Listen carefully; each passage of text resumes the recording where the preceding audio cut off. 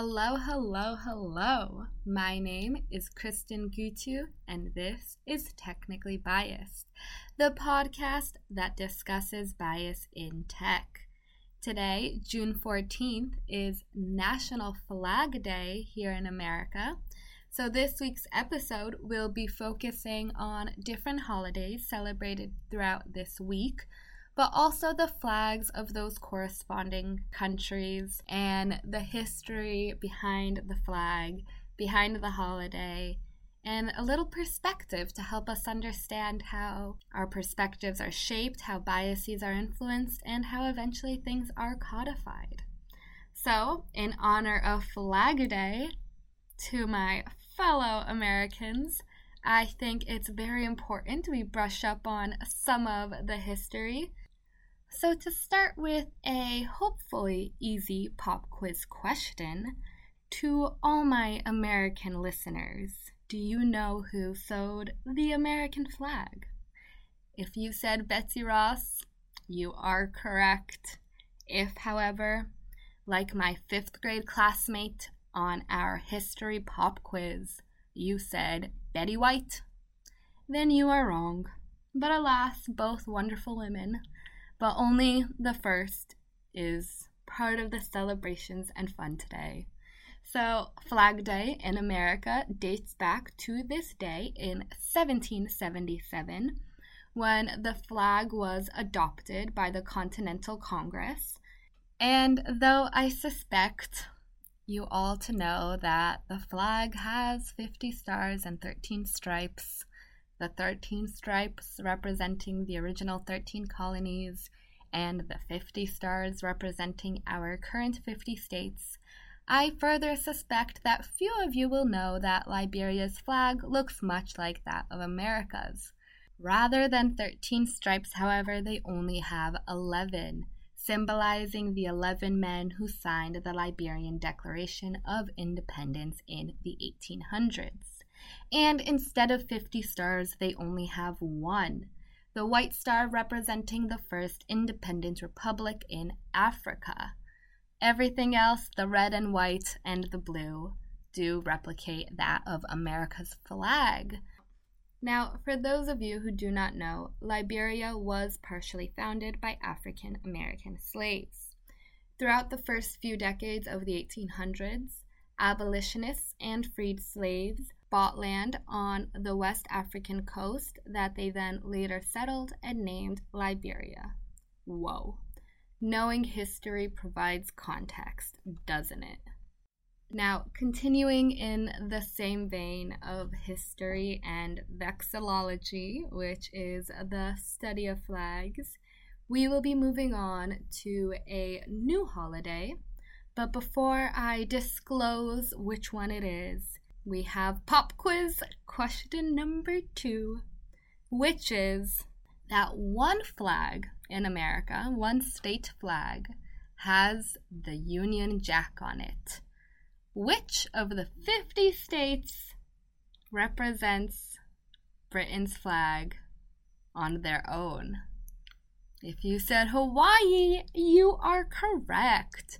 And on June 11th, Hawaii celebrated, and I'm so sorry if I'm saying this wrong, but King Kamehameha Day. So King Kamehameha I, also known as Kamehameha the Great, is one of Hawaii's most prominent figures. Crazy news, isn't it? As an American, I've never heard of him. I blame our education system, but I guess this is not the time and place to do that. So we will return to the one and only, the King Kamehameha. Totally said that wrong. But rumor has it he was born in 1758, the same year that Halley's Comet passed over the island state. And this is an interesting note that his origin, his legend story, suggests that he was bound for greatness from the beginning. And bound for greatness he was. King Kamehameha was the first monarch to unify the Hawaiian Islands and was able to do so through the use of advanced European military weapons and technology. His leadership and diplomacy were instrumental in maintaining peace and stability among the islands. And this is where the super interesting flag fact comes in. Now, to quote another favorite book and another favorite author, which I have not done so yet, is to reference A Flag Worth Dying For, The Power and Politics of National Symbols by Tim Marshall, a beautiful British journalist who writes incredibly.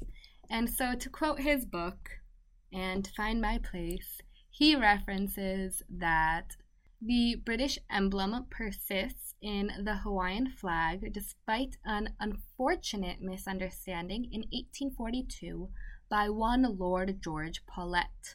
He was a British Navy commander with a large degree of initiative and confidence in his abilities, and had unilaterally taken control of Hawaii on behalf of the British Crown, even as the Crown was preparing to acknowledge that Hawaii was not subordinate to the United Kingdom. End quote.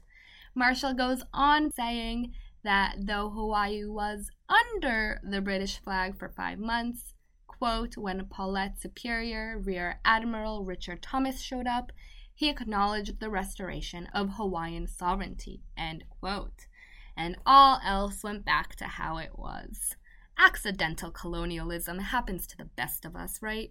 So this episode is a little different in the fact that it doesn't focus on text influence so specifically as it is focusing on history and perspective. But of course, this is important because it is the perspective of those who are quote-unquote superior. That is usually the perspective we get, right?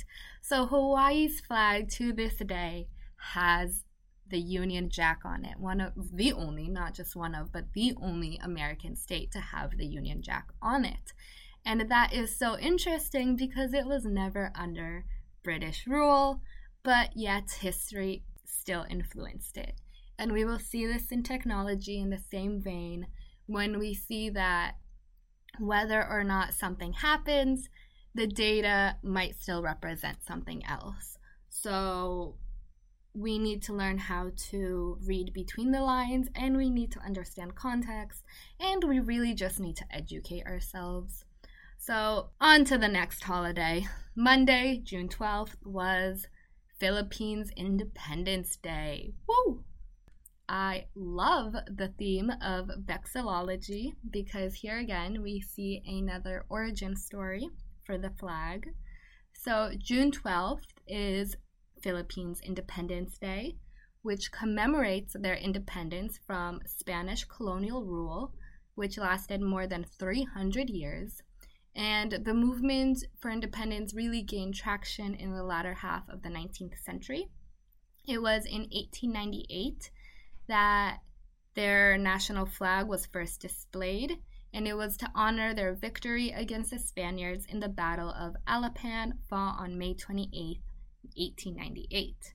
General Emilio Aguinaldo was a prominent Filipino revolutionary leader, and he led his country to his first military victory, which also helped the country claim independence. And it is Aguinaldo himself who is apparently the mastermind behind the flag's design, which is said to symbolize both the country's independence and sovereignty. Now, June 12th also celebrated Russia Day, which commemorates the adoption of the Declaration of State Sovereignty of the Russian Federation on June 12, 1990. This declaration marked a significant milestone in Russia's history as it asserted the country's political independence and paved the way for the establishment of the Russian Federation. The day is meant to be celebrated as an opportunity for Russia to reflect on their national identity, history, and progress since the declaration. I'm assuming they had a lot to reflect on this year, but without getting more into that, I will transition back to flags. And Russia's flag story is such a fun one, because why come up with something yourself when you can just steal it from somebody else, right? And that's what they did with the Netherlands. So, to once again quote Tim Marshall, the white, blue, red horizontal stripes are popularly thought to have been introduced by Peter the Great, who traveled widely in Europe in the late 1600s and allegedly was taken by the Dutch tricolour, which he used as the template for the national flag. The white, blue, red flew unchallenged until the Bolsheviks began flying the red flag in 1917, end quote. Today, Russia's flag is once again the original white, blue, red flag, which was inspired by the Dutch's flag, which is red, white, blue. You know, it's super different now. But again, to quote Marshall, the Dutch flag used to be orange, white, and blue, representing the Protestant Prince William of Orange, also known as William the Taciturn. The tricolour became an early symbol of independence from Spain. The royal colors were the natural choice for the flag, but by the mid-17th century, the orange had changed to red as the orange dye faded quickly and was not easily spotted out at sea. So the Dutch royal family adopted red, white, and blue, but on right royal occasions, the tricolour is flown with an orange pennant fixed to the top, end quote. So I love this idea that the Dutch originally had an orange, white, and blue flag, but because of the sun fading their flag out at sea, they had to adapt to their current flag now, right? Modern problems require modern solutions, and the modern solution was a deeper dye.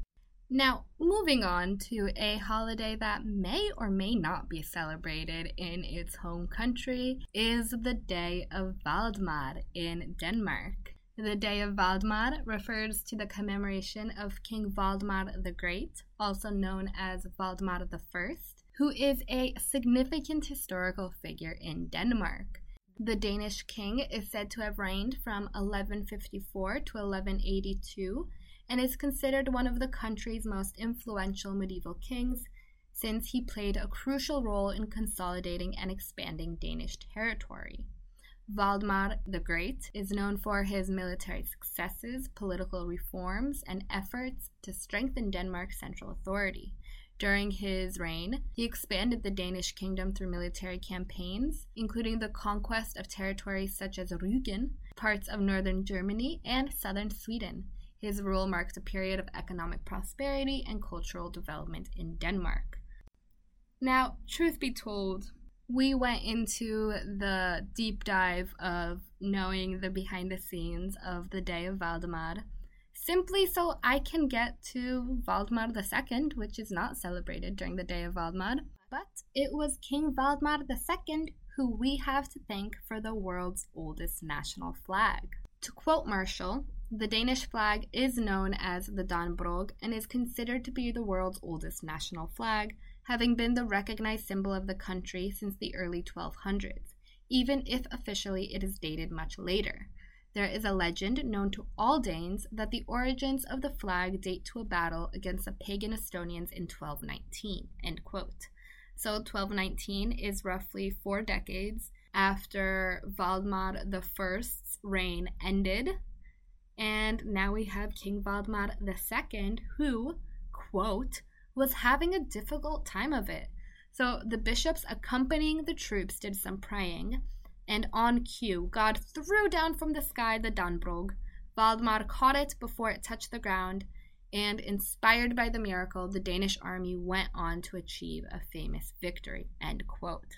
And I truly do love this origin story because it's so fun and silly to me to imagine God just throwing down a flag. Like, here you go, here's the Dannebrog. But we need to remember that this fun tale still erases a piece of information. It still erases invaluable data that we won't actually know. And that's fine, but we don't know how different history could have been had the origin story been more factual. Moving on, Friday, June 16th, commemorates one of this week's tougher holidays, which is Youth Day, observed in South Africa. Youth Day commemorates the Soweto Uprising of 1976, which was a pivotal event in the struggle against apartheid. During the uprising, thousands of black students in Soweto, a township near Johannesburg, took to the streets to protest against the inferior quality of education and the mandatory use of the Afrikaans language in schools, which was seen as an oppressive symbol of the apartheid regime. The students were met with brutal force from the police, leading to clashes and tragic loss of life. The day serves as a reminder of the importance of improving education, child protection, and overall well-being for children across Africa. It highlights the need to address issues such as child labor, child marriage, poverty, violence, and lack of access to education and healthcare. The Soweto uprising sparked a nationwide uprising against apartheid and became a turning point in the anti-apartheid struggle. It is important to note that it was the actions of the youth and their bravery in Soweto which brought international attention to the injustices of the apartheid system and which inspired further resistance in the apartheid.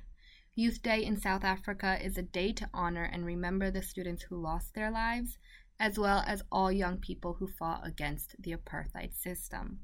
More than that, it serves as a reminder of the power and the importance of youth activism and the role children, teenagers, young adults have in the shaping of the future and of their history. Though it would take another 18 years until South Africa saw a new flag design, it was in part inspired by the Soweto Uprising of 1976. South Africa's current flag at that time was based on the Dutch flag, which represented colonialism.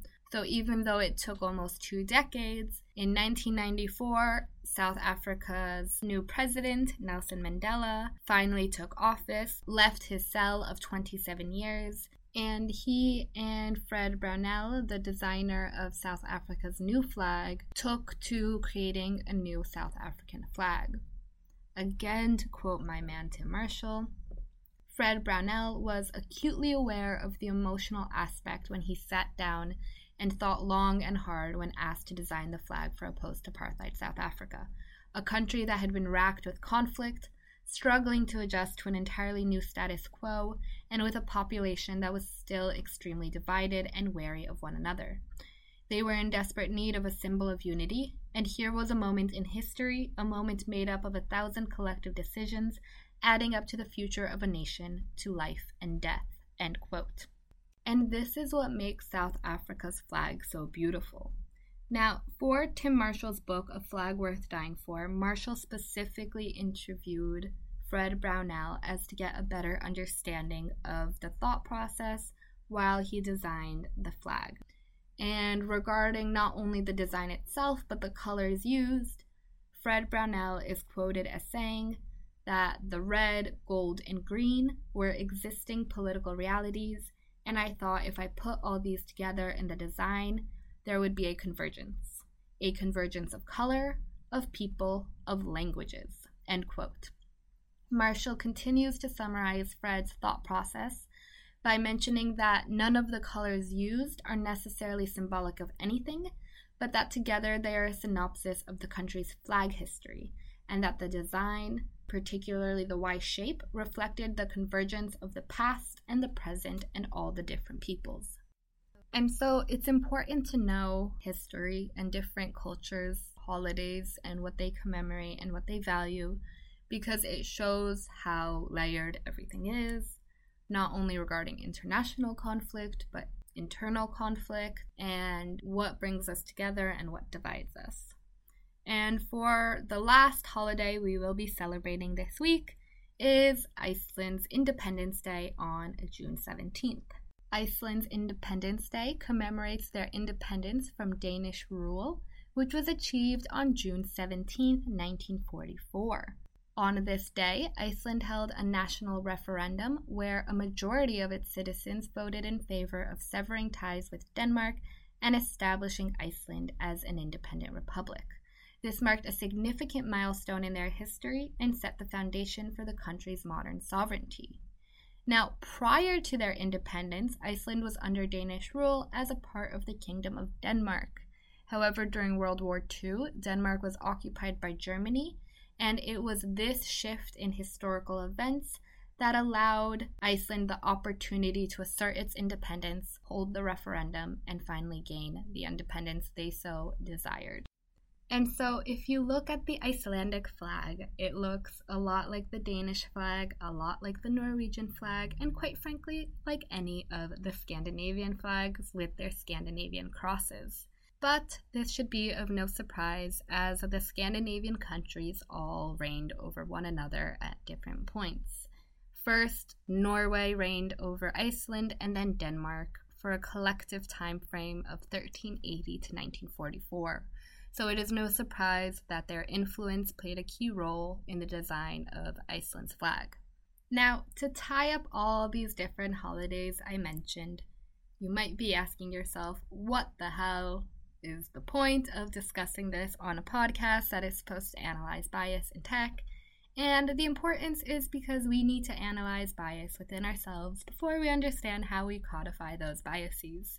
So this episode was still very important, and you will see my continuation of discussions regarding topics that might seem a little random, but I promise you I will always tie it back, whether in that episode or another. And so I thank you all for listening to another episode of Technically Biased, and I hope to catch you all next week. Have a lovely day.